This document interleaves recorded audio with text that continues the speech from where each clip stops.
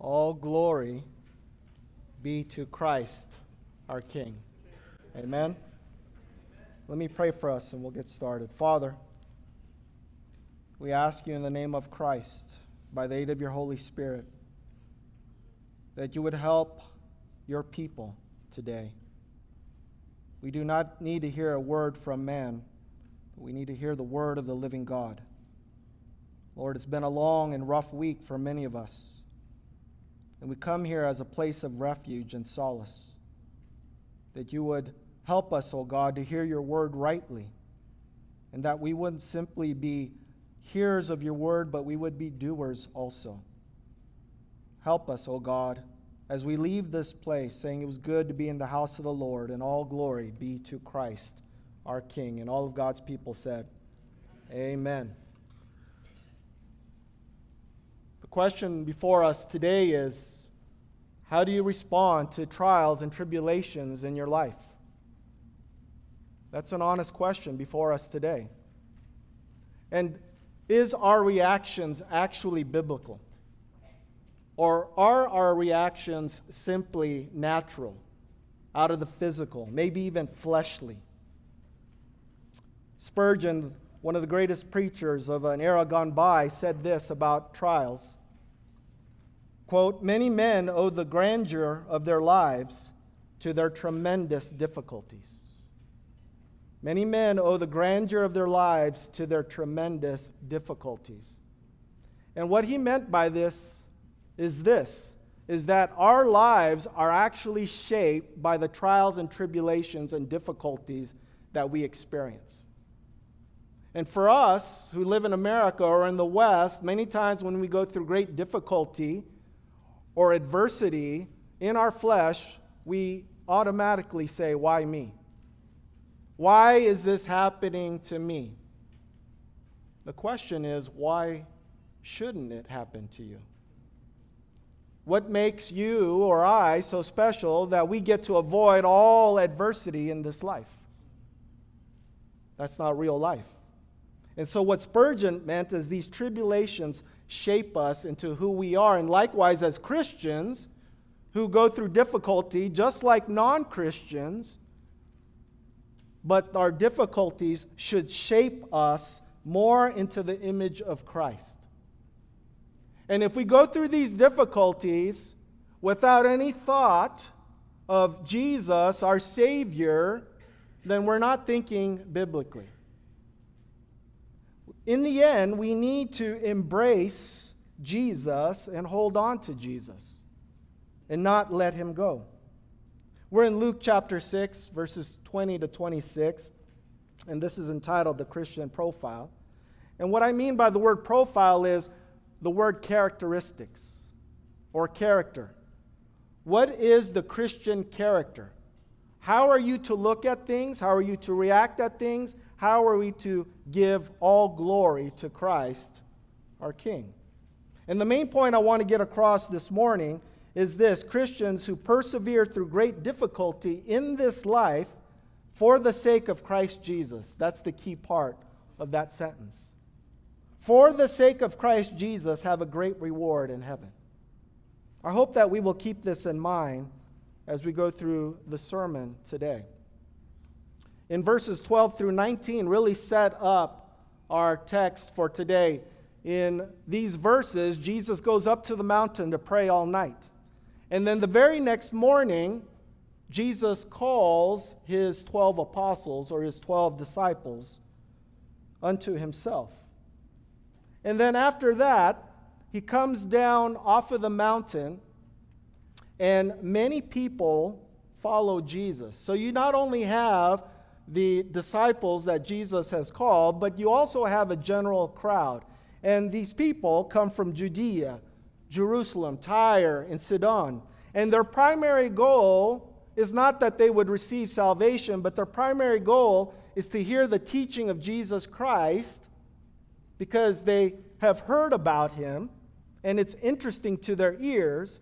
But on top of that, they want to be healed of their physical infirmities, or their maladies, or their diseases. And on top of that, they want to be freed from their spiritual oppression, or we would say demon possession. And it's clear that Jesus has all power to heal all physical infirmities. And on top of that, when you add the spiritual aspect, he has all power to liberate those from spiritual oppression and possession. So we're not just dealing with a good teacher. That's what Luke is setting up for us. We're not dealing with just a good moral man. We're dealing with the Savior that God has given to his people. So now we're in verses 20 through 26, and the parallel account of Luke 6 is really Matthew chapter 5, 6, and 7, known as the Sermon on the Mount. The Sermon on the Mount. In Luke chapter 6, this is known as the Sermon on the Plain. Why? Because he comes off the mountain, he's in a flat or level area, and then he preaches. But this is also known as the Beatitudes. We use that language all the time, right? As we read the chapters in Matthew and in Luke. But what is actually a beatitude? A beatitude is God's promise of blessing to those who he cares for. Let me say that again. A beatitude is God's promise of blessing for those he cares for. That's very important in our sermon or text for today. In Luke's account of the Beatitudes, it's much shorter than Matthew's account. They use very similar language, but it's not exactly the same. And this is normal for that time frame. But in the Old Testament, there's covenantal language that sounds like this. If you obey Yahweh or you obey me, you're blessed. If you disobey, then you're cursed. That's covenantal language. But when we think about Luke chapter 6, this is also covenantal language. It's just slightly changed. If Jesus' disciples, because that's his audience, Jesus is talking to his disciples in the midst of a mixed crowd, because there's a general crowd there that wants to see this miracle worker. This covenantal language, Jesus is saying, if you obey me, or obey the gospel, or obey God's word, you're blessed. But if you disobey the gospel and you disobey God's word, you're cursed. But he doesn't use the word curse. You see in verses 24, 25, 26, the word is what? Woe. Woe. It's the same idea. The word is just slightly changed. So what are we talking about today? We're talking about kingdom ethics. Kingdom ethics. What is kingdom ethics? Kingdom ethics means this. If you belong to the kingdom of God, then you belong to a new community. A community that has been transformed, regenerated, bought by the blood of Jesus Christ. And if you belong to that kingdom and you belong to that community, then what you believe about Jesus should dictate how you operate in this life. How you think, how you talk, how you operate, whether you want to kick the dog or cat that day. So, what we believe should be consistent with how we live, according to God's gospel and word.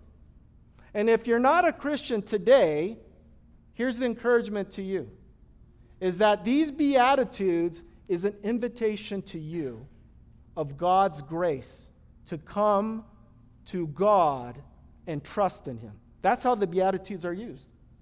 That's how Jesus is using the Beatitudes towards a general crowd. Yes, he's addressing his disciples specifically. But those who are not his disciples, it's an open invitation of grace. But it comes with requirements.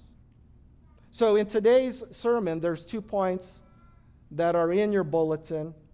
And the first point is this: Christians are blessed when their lifestyles are contrary. That's the key word. Contrary to the world's ways. In other words, they are obedient to God's word and God's gospel. Point number 2, Christians will be in horror when they embrace the world's ways. They're disobedient to God's word and disobedient to God's gospel. There's horror. That's where the word woe comes from. There's danger. So I'm planning to spend most of today's sermon in the first point and then quickly go over the second point. So we see this first point in verse 20. Read with me again. And he lifted up his eyes on his disciples, and he said, "Blessed are you who are poor, for yours is the kingdom of God. Blessed are you who are hungry now, for you shall be satisfied. Blessed are you who weep now, for you shall laugh. Blessed are you when people hate you, and when they exclude you and revile you and spurn your name as evil on the account of the Son of Man. Rejoice in that day and leap for joy, for behold, your reward is great in heaven, for so their fathers did to the prophets." When we think of the word blessed, normally we think of the word happy or fortunate. But it's much more than happy and fortunate. The word blessed in the original language is actually a technical term or a religious term for much more than that. It means that the person has God's grace upon them. That divine grace is upon this individual, which results in joy. That's what the word blessed means. That they have received God's grace and they understand what they have, they've embraced that, and it results in what? Joy. In real joy. So in this first point, Jesus describes 4 points or 4 situations in which all disciples are blessed. They're blessed. In verses 20 through 22, here are those 4 items. Poor, hungry, weep or weeping, and hated. Poor comes in 2 forms. People are poor either financially or they're poor spiritually. In Luke's account, it seems like he's focusing or he's emphasizing the financial aspect of being poor. Those who are constantly and financially poor.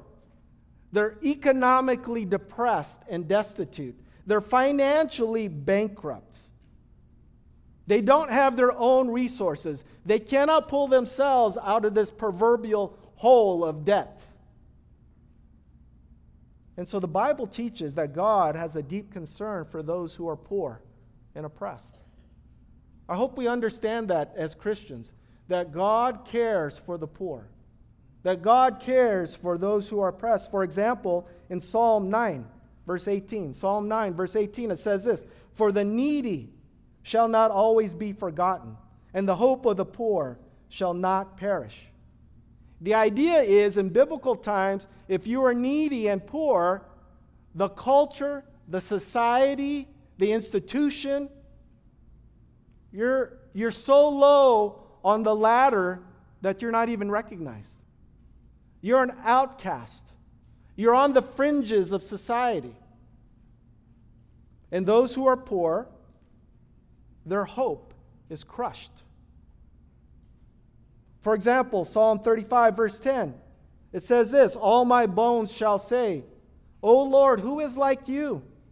Delivering the poor from him who is too strong for him, the poor and the needy from him who robs him." In Psalm 35, the idea is this, that God places those in authority above the people, and those who are poor and needy are to be looked after. They're to be taken care of. By who? By those who have authority, by those who have resources. And the psalmist is saying to the Lord, "Lord, who is like you who's going to deliver the poor and the needy from the strong arm of those who have authority?" Who's the deliverer? God. That's the point. Those who are in authority are robbing the poor. They're crushing the hope of the needy. And God says there's a time that's coming that will come to an end. He will take care of the poor. God is mindful of them. God doesn't forget those who are lowly. And in Matthew's account, of these Beatitudes, there's more of a spiritual emphasis. I would argue when you read the Beatitudes in Matthew chapter 5, 6, and 7, there's a spiritual aspect to it. Why? Because of the audience. The Jews. There's a Jewish flavor. Jews are known to be religious people, moral people. But because we're in Luke, the audience is not Jewish per se in flavor, but Gentile. They're Gentiles. And so therefore, what Jesus is doing is using financial language that point to a very deep spiritual reality. Something that's real. And so the idea is this: those who are financially poor, they have no resources of their own, they have no family to help them, they have no government to help them, their only hope is not their neighbor, their only hope is God. Now flip that idea of finances to spiritual. That's the idea that Jesus is getting to. That those who are spiritually broken, those who are spiritually oppressed, those who are spiritually destitute, their only hope is God. That's where Jesus is going with this Sermon on the Plain. Those who are spiritually poor, all they have is God. How do we know that? Look at the rest of verse 21. What does he say about the poor? That they get to have a Cadillac and a nice big mansion? No. He says, "For yours is the kingdom of God." The kingdom of God. Jesus explains to his disciples that the kingdom of God belongs to people like you, who are spiritually poverty-stricken. That's the idea. That the kingdom of God is for those who are spiritually destitute. And those who are listening, that general crowd, that should be the cue for them to say, I see God's grace. I see this invitation of God's grace. But the question becomes, how does one enter into this kingdom? Do poor people enter the kingdom of God simply because they don't have $10? No. There are many poor people in this world that will never enter the kingdom of God. Why? Because their hope is in money. If I could just get myself out of this financial hole, then I could help myself. No. That's not the point. The one who enters the kingdom of God enters the kingdom of God because they have submitted to the king of that kingdom. They've submitted their heart to the king. They've submitted their heart to the authority of the king. They've submitted their ways to the Lord, who is the king. In 1 Timothy chapter 6, Paul tells young Timothy, fight the good fight, Timothy. Don't quit, Timothy. Keep going, Timothy. Fight the good fight of what? Faith. Hold to the gospel, embrace the gospel, and never let the gospel go. And you hold on to this gospel, you fight the good fight of faith until Jesus comes back. And then the Apostle Paul says to young Timothy in verse 15, which he will display at the proper time, that he, referring to Jesus, who is the blessed and the only sovereign, listen to this, the King of kings and the Lord of lords. The way into the kingdom is bowing the heart to the King and to the Lord of lords. There's no other way to get into this kingdom. You can't buy your way into this kingdom. You can't do enough religious good works and good deeds to get into this kingdom. Your Baptist VIP gold membership card can't get you into this kingdom. Your baptism can't get you into the kingdom. Growing up in a Christian family can't get you into the kingdom. Your education, your money, your career can't get you into this kingdom. Your beautiful wife and your beautiful kids cannot get you into this kingdom. It is bowing the heart to the King of the kingdom. That's the only way into this kingdom. So that's what Jesus is saying. Those who are spiritually poor do not rely on religion. Those who are spiritually poor do not rely on the church. Those who are spiritually poor do not rely on church tradition. They don't rely on their morality, their goodness to be made right with God. They submit to the king. That's what they do. Those who are spiritually poor, their only hope is God. There's something important that we need to see here in these verses. It says here, blessed are you. He's talking about the disciples specifically. Those who are poor. Is that future tense or present tense? No, that's present tense. Those who are poor right now, you are blessed right now. With what? The kingdom of God. In Matthew chapter 5, that's known as the kingdom of heaven. Same kingdom.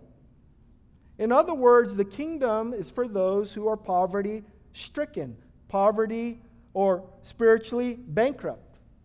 Again, their hope is God. But then if we look at verse 21, look what Jesus does here. He changes from present tense to future tense.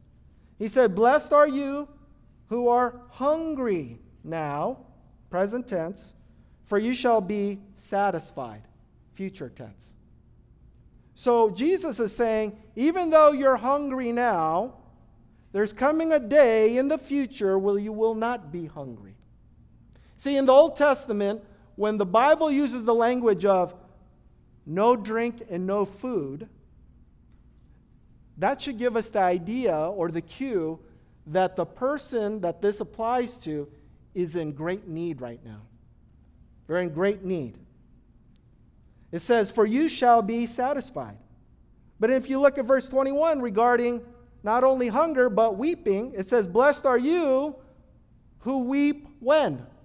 Now, present tense, for you shall laugh when?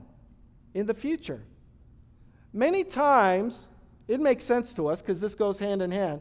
If you're poverty-stricken, you have no money, and you're hungry, don't those two ideas go together? Yes, they do. But in the case of weeping, I don't believe that it's related to being poor and hungry.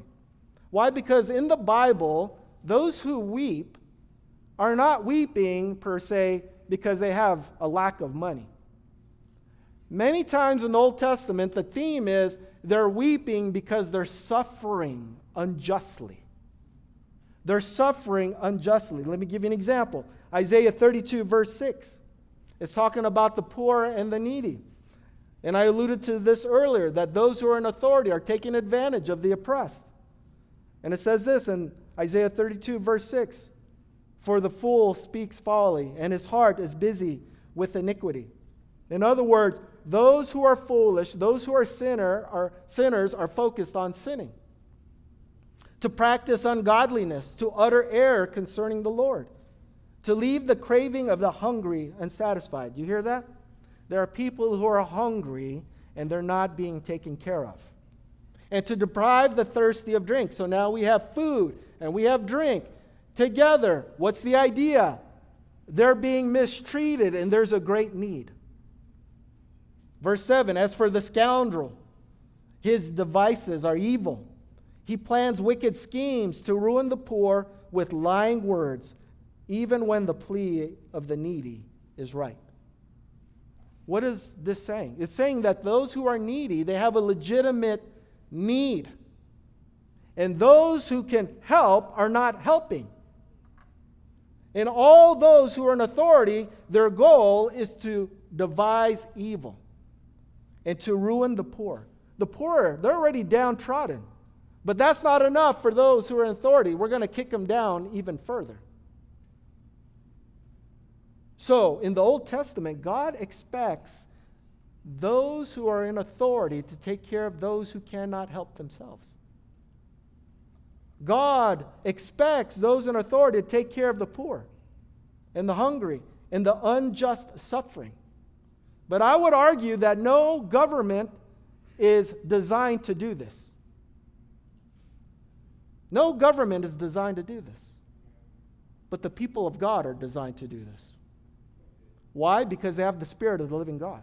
Why? Because our hearts have been changed. Why? Because we see our own spiritual need of God's grace in our lives. And we look at other human beings not with hate, but with sympathy and love for them. So how do the poor possess the kingdom of God, which is heaven? How do those who hunger and weep, how is that reversed? How is satisfaction turned into laughter? And here's the answer to the question. By turning to God and His great care. By turning to God and His great care.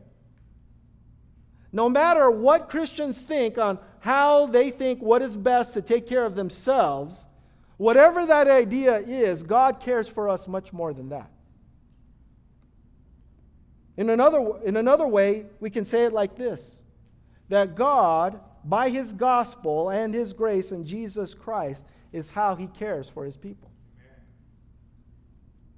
See, if we think strictly in financial terms, strictly in physical terms, strictly in material terms, then we have completely missed the point of this sermon. Spiritual needs are much greater than financial needs. And I'm not downplaying the needs of finances because we need money to buy food and take care of our families. I'm not downplaying that. But what's greater than that are those who are spiritually oppressed by sin, destitute spiritually bankrupt, heading for hell, and they have no hope. But the Bible's clear that their only hope in that situation is God. So, Jesus says something very, very counter-cultural in verse 22. When we think about this, we actually think it's weird. It causes a sense of confusion and stress in our minds and in our hearts. So look at verse 22. He said, "Blessed are you when people hate you, and when they exclude you, and they revile you, and spurn your name as evil on the account of the Son of Man." So in verse 22, he's saying, when ungodly people treat you in these 4 ways, you are actually blessed. What are those 4 ways? Hate. There are people who have a strong desire to detest you and I simply because we love Jesus Christ. And they detest us with hostility. I see that more and more happening on a regular occasion. There's a real hate towards those who follow Christ. Or they exclude you. Jesus is saying they exclude you. Their desire is to remove Christians or these disciples from society. You see, in the Old Testament, to be a Jew, their identity was tied up in Jewishness. In other words, the temple. In other words, the sacrifices. In other words, the law. Because God gave them the law. And to remove the temple, or to remove the law, or not being able to go into the temple to worship, you lost a big part of who you are. Because your Jewishness, your identity is tied to that religion. And so when Jesus says they're going to exclude you for following Christ, and they kick you out of the temple, for us, we think as American Christians, no big deal. But for Jews, that's a huge deal. That's a massive deal. That's an epic deal. They lose everything. So they revile you as well. Their desires to unjustly insult the disciples of Jesus. Or they spurn the disciples of Jesus. Spurn means slander. To slander. It's almost like psychological ostracism. We're going to keep you on the fringes of our family or our culture or our religion. They disdain the name as evil. In other words, this is a figure of speech of disdaining a person's name is looking at a person And it's not because they had the last name Bernales. It's because the last name Bernales is committed to another name, Jesus Christ. Does that make sense? It's the whole person. And they disdain the whole person. Why? Because they're committed to Christ. And here's the reason why. Here's the language. Look at your Bibles. It says, on the account of the Son of Man. That's why all these bad and evil things are going to happen to the disciples of Christ, because on the account of the Son of Man. This is the title that Jesus uses many times in the New Testament to identify himself as the Son of God. He uses the Son of Man language. And so this is not suffering in general. This is not some nebulous general suffering. This is actually suffering for Christ. Amen. Suffering for Christ. So when you say, Pastor, I didn't have cable this week, I'm suffering for Christ in Hawaii. You are not suffering for Christ in Hawaii because you lost your cable. We're talking about suffering for Christ because you love Christ and you live for Christ and you're willing to die for Christ. That's what we're talking about. We're talking about biblical suffering. And he says this, that the disciples of Christ are blessed. God's favor is upon them. Divine grace is upon them when they go through this. As a matter of fact, they can have joy. It's not like they're suffering in a vacuum. But they have Christ, and they can have joy in the midst of their suffering. I think it's important to say this, that when we say that we're suffering, we need to make a distinction that there's a difference when we suffer because we're uncooperative, ungracious, unkind, disrespectful to our boss and our neighbors and our supervisors. There's a difference between that and living for Christ. There's a huge difference. If you say, Jesus is king, I want you to understand, that's a political statement, by the way. And number two, when you commit to that political statement, which is a biblical statement, and you say to your coworkers, I don't drink. The Bible says you can drink, by the way, but you can't get drunk. I know that just offended a lot of traditionalists. But you say, I don't want to drink. I don't want to smoke. I don't want to do drugs. I don't want to party. Oh, by the way, I'm Southern Baptist. I don't want to dance. And then they persecute you because you don't want to live their life's ungodly, evil, sinful lifestyle. That's different than being ungracious, unkind, uncooperative, disrespectful to your boss and your neighbors. Those are two different worlds. I fear that we use the first category and think it's really the second category, which it's not. There's a difference between being late to work, taking a 2-hour lunch, versus showing up early and staying late and taking only an hour lunch. What's the point, Pastor Rolo? The point is this. Many times we suffer because we make unwise decisions, maybe even sinful decisions, and we think that's persecution and we're suffering for Christ. In reality, it's not. We need to use godly discernment in all of that. So the question now becomes, are you suffering as a bad witness or ambassador of Christ, or are you suffering on the account of the Son of Man? Which one is it? Those are two different worlds. Philippians chapter 1, the Apostle Paul says this. And mind you, he's not on a beach drinking margaritas and Mai Tais. He's in prison suffering for Christ. He's in prison when this is written. Verse 12, Philippians 1, verse 12, he says this. I want you to know, brothers, that what has happened to me has really served to advance the gospel, so that it has become known throughout the whole imperial guard and to all the rest that my imprisonment is for Christ. You hear that? He doesn't say, I'm in prison for my own sins. I'm in prison for Christ. Why is he in prison? Because he continues to lift up the name that is above every name. He continues to preach the gospel, even though when he's instructed and commanded to not to talk about Jesus, he continues to talk about Jesus.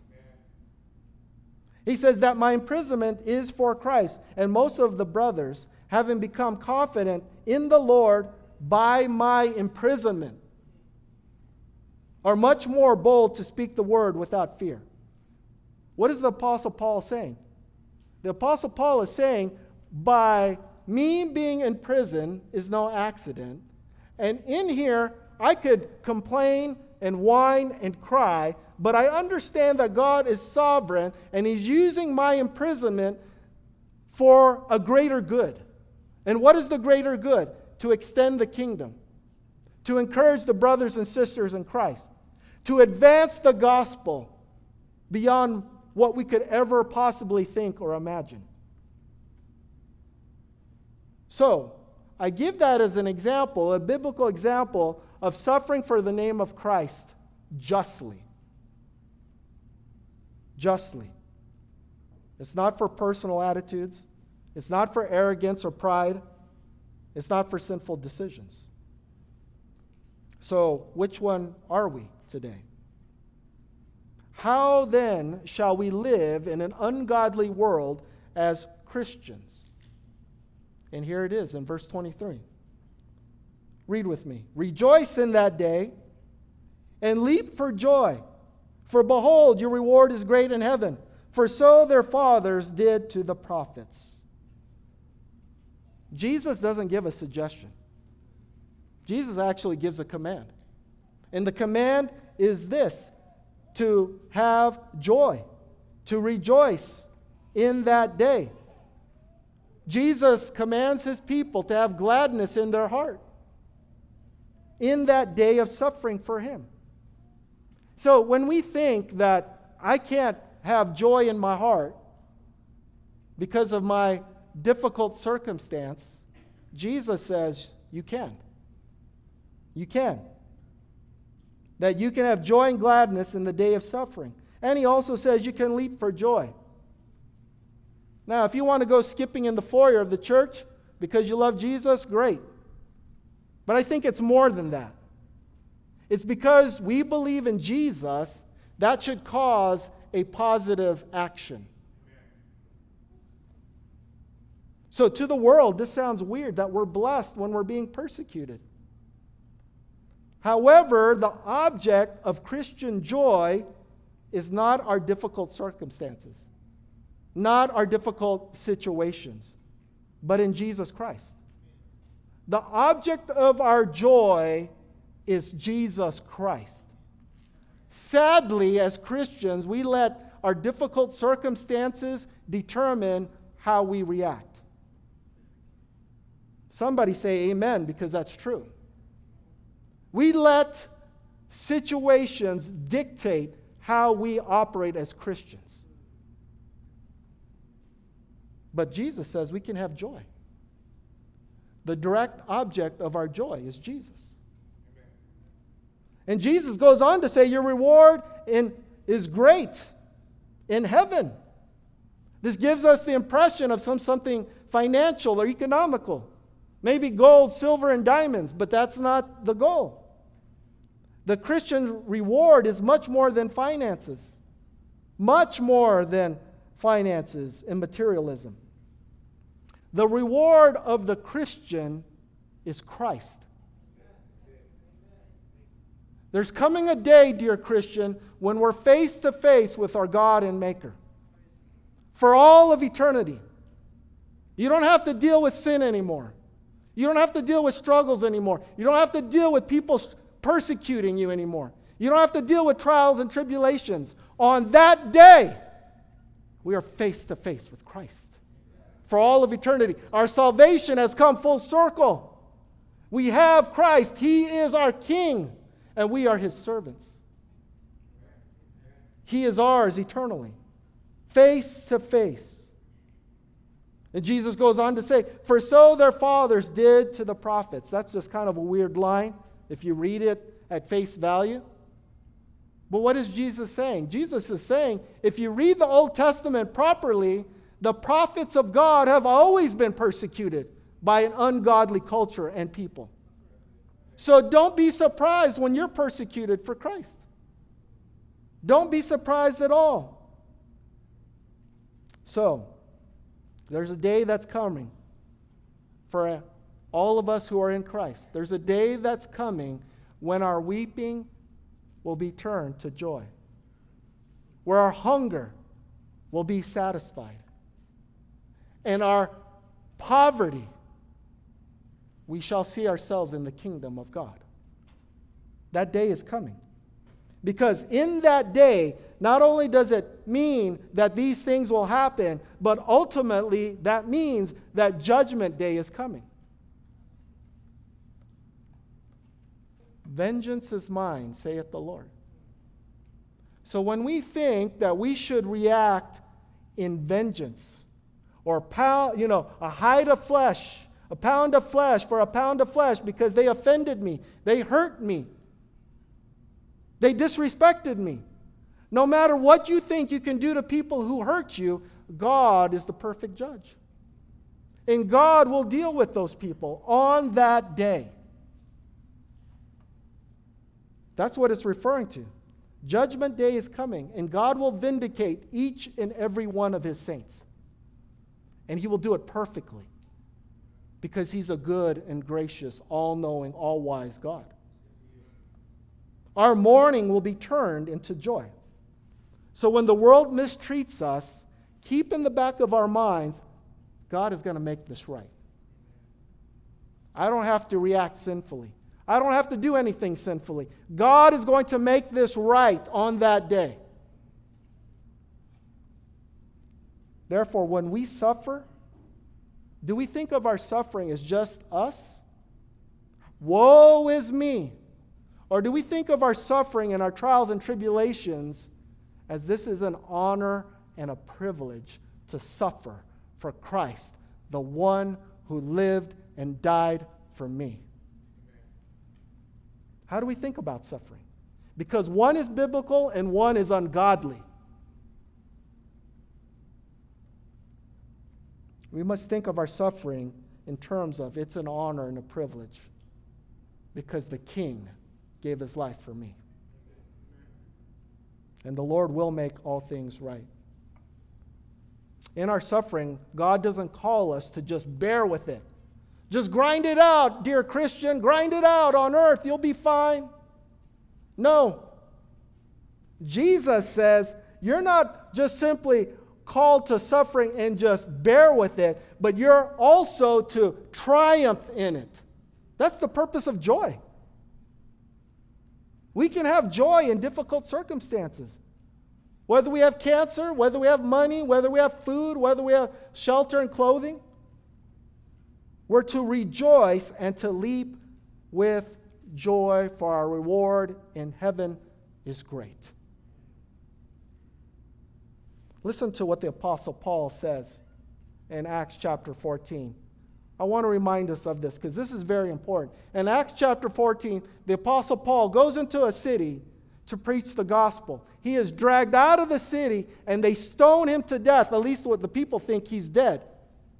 The very next day, the Apostle Paul goes back into the city, which he shared the gospel in, and he preaches the gospel even more. Is this man crazy? Is he a lunatic? Is he psychotic? What's wrong with him? What's wrong with him? Actually, what's right with him is Jesus saved him. And he loves Jesus. That's what's right with him.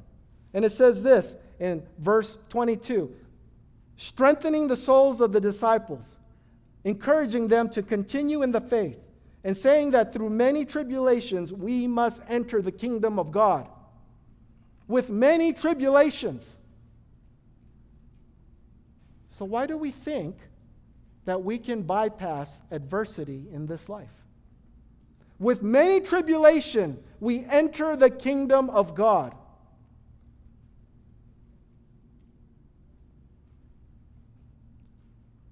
You know, in Spurgeon's life, he was depressed by many things. People would criticize him about his preaching. They would criticize him about his ministry. They would criticize Spurgeon about many things. And what a lot of people don't realize is he was depressed. He was depressed. And so his sweet Christian wife wanted to encourage him. And she would take out a piece of paper and a pencil, and she would write in Old English, large script, a certain verse. And she posted this paper with these verses on the ceiling. Why? Because she wanted to saturate the mind of her husband every morning and every night. And what verse did she write? 2 Timothy 3:12. Everyone who lives a righteous life will be persecuted. Everyone who lives a righteous life will be persecuted. I wish more of us did that. That we would write this verse down and put it in our car, put it in our mirror, put it on our ceiling. Because those days are here. Those days have been here. Those days will be here until Jesus comes back. And then in that day, He will make things right. But those who live a righteous life will be persecuted. So we shouldn't be surprised by suffering. So Christians are blessed when their lifestyles are contrary to the world's ways. Point number 2, Christians will be in horror when they embrace the world's ways. Really, point number 2 is the opposite of point number 1. Look at verse 24. But woe to you who are rich, for you have received your consolation. Woe to you who are full now, for you shall be hungry. Woe to you who laugh now, for you shall mourn and weep. Woe to you when all people speak well of you, for so their fathers did to the false prophets. Again, the word woe means horror or disaster. It's literally the reversal of the previous verses. They're no longer blessed.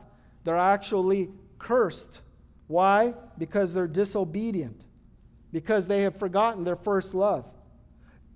It's important to understand Jesus is not condemning all the rich, all the satisfied, all the joyful, and all the well-liked people in the world. Jesus is not condemning that. What Jesus is condemning is all of those who are self-righteous, self-reliant, prideful, and ungenerous. That's what Jesus is condemning. He is condemning full force all those who are prideful and self-reliant.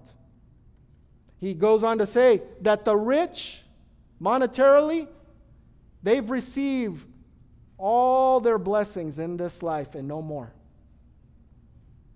Jesus even says, what is a profit of man if he gains the whole world, but what? Loses his own soul. Money is not the root of all evil, it's the love of money is the root of all evil. And that's the test for many of us daily. But Jesus says the rich, they've received their reward in this life, and nothing more will they receive in the next. Those who are satisfied, they'll be hungry. We understand the idea. We eat a good meal, and the next morning we feel like we haven't eaten a meal in 24 to 48 hours. We're hungry and famished. And we're hungry and we're satisfied, and we're hungry and we're satisfied. But Jesus says, those who are satisfied, they're going to be hungry again. It's going to be a dire situation for them. Those who are laughing now and enjoying the life that they have now, they're going to mourn and weep. There's a spiritual side to all of this. Everything has been reversed because of the unfaithfulness of God's people. So, when we think about this, those who do not realize their spiritual poverty, but rely on their own achievement, will reap disaster in the end. Those who do not realize their spiritual poverty, but rely on their own achievement, will reap disaster in the end. So as I conclude, it's not a sin to be poor, and it's not a sin to be rich. But the temptation for the rich is that they put their hope in finances and their heart is taken away from God. The temptation for the poor is that they would covet or be jealous of the rich and not work and steal. So whether we are rich or poor, there's one thing God has called us to. He's called us unto Himself through the gospel of grace. He's called us to a holy gospel, and He expects us to be obedient to such. One reformer says it like this: the supreme blessing in which one can truly know the goodness of God is not temporal possessions, but the eternal blessing that God has called us to in His holy gospel. He goes on to say, to someone who properly appreciates this blessing, meaning the one who properly appreciates the gospel, everything else is trifle. Though he is poor and sick and despised and burdened with adversity, he sees that he keeps more than he has lost. Do you hear that? He keeps more than what he has lost. If he has no money and goods, he knows nevertheless that he has a gracious God. If his body is sick, he knows that he is called to eternal life. If we're sick with some sort of terminal disease, our hope is not in this world. Our lives are but a mist. It appears for a while and then vanisheth away. Absent from the body is present with the Lord. He says if his body is sick, he knows that he is called to eternal life. Praise God. His heart has this constant consolation, and it's this: only a short time and everything will be better. Our lives are but a thimble in God's great ocean of mercy. And there's coming a time where our lives will be like this: here today, gone tomorrow. It's only for a short time we're on this earth. And guess what? When we're all promoted to glory, like Miss Murtis and Bob Voth, everything will be much, much better. We will be in all eternity. Our salvation has come in full when we're face to face with our God and Maker. He will make all things new. May we all be like Agur, the author in Proverbs, who says this in Proverbs 30, 8 and 9. I pray that this is our prayer. Remove far from me falsehood and lying. Give me neither poverty nor riches. Feed me with the food that is needful for me, lest I be full and deny you and say, who is the Lord? Or lest I be poor and steal and profane the name of my God. What is the author saying? He said, Lord, just give me enough so I don't forget you. Aren't we obsessed with materialism many times in our lives? If we could just build bigger barns, life will be better. If we could have more hay in the barn, life will be better. No, the author of Proverbs says, Lord, just give me enough so I don't forget you and turn my back on you. That should be our prayer. So what is our Christian profile? What is our Christian character? How are we to live as Christians in an ungodly world? Are we yes men and yes women? When the world says, hey, why don't you join us for this event, and it's an ungodly, sinful event, and we say, yeah, I'll be there. I'm here to support you. Do we use any godly discernment at all regarding situations like that? Yes, we should be well liked by outsiders. But I want to caution us and warn us. Our goal is not universal popularity. Our goal is not universal popularity. So, are we swimming with the tide or against the tide? Are we hated for Jesus? Are we excluded for Jesus? Do we suffer for Jesus?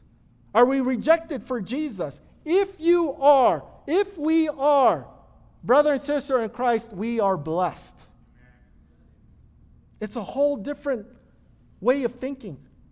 But it's true because Jesus says it's true. We are blessed. So, sermon in a sentence: Christians who intentionally depend upon God and suffer for the name of Christ are blessed. I want to encourage you, dear sister, dear brother in Christ, our suffering is not in vain. Our suffering is not accidental. And our suffering actually conforms us to the image of God or image of Christ, and we're more dependent upon God than ever. All suffering is not bad. Actually, in God's sovereignty, He uses suffering for your good. And we can have joy in this. And if we are to suffer for Christ, let us not suffer for our sins, but suffer for the name of Christ, the Son of Man. Let's pray. Father, we thank you for your word. We thank you, O God, that we can trust your word wholeheartedly. Lord, we do suffer in this world many times in many ways. And many times, O God, we've reacted sinfully or even evilly. Father, help us to have joy in our hearts. Help us, O God, to trust in you even more. Help us to lift up the name that is above every name. You are worthy, O God, of all glory and honor and praise. We owe you our lives. We pray you would help us in our time of need. In Christ we pray. Amen.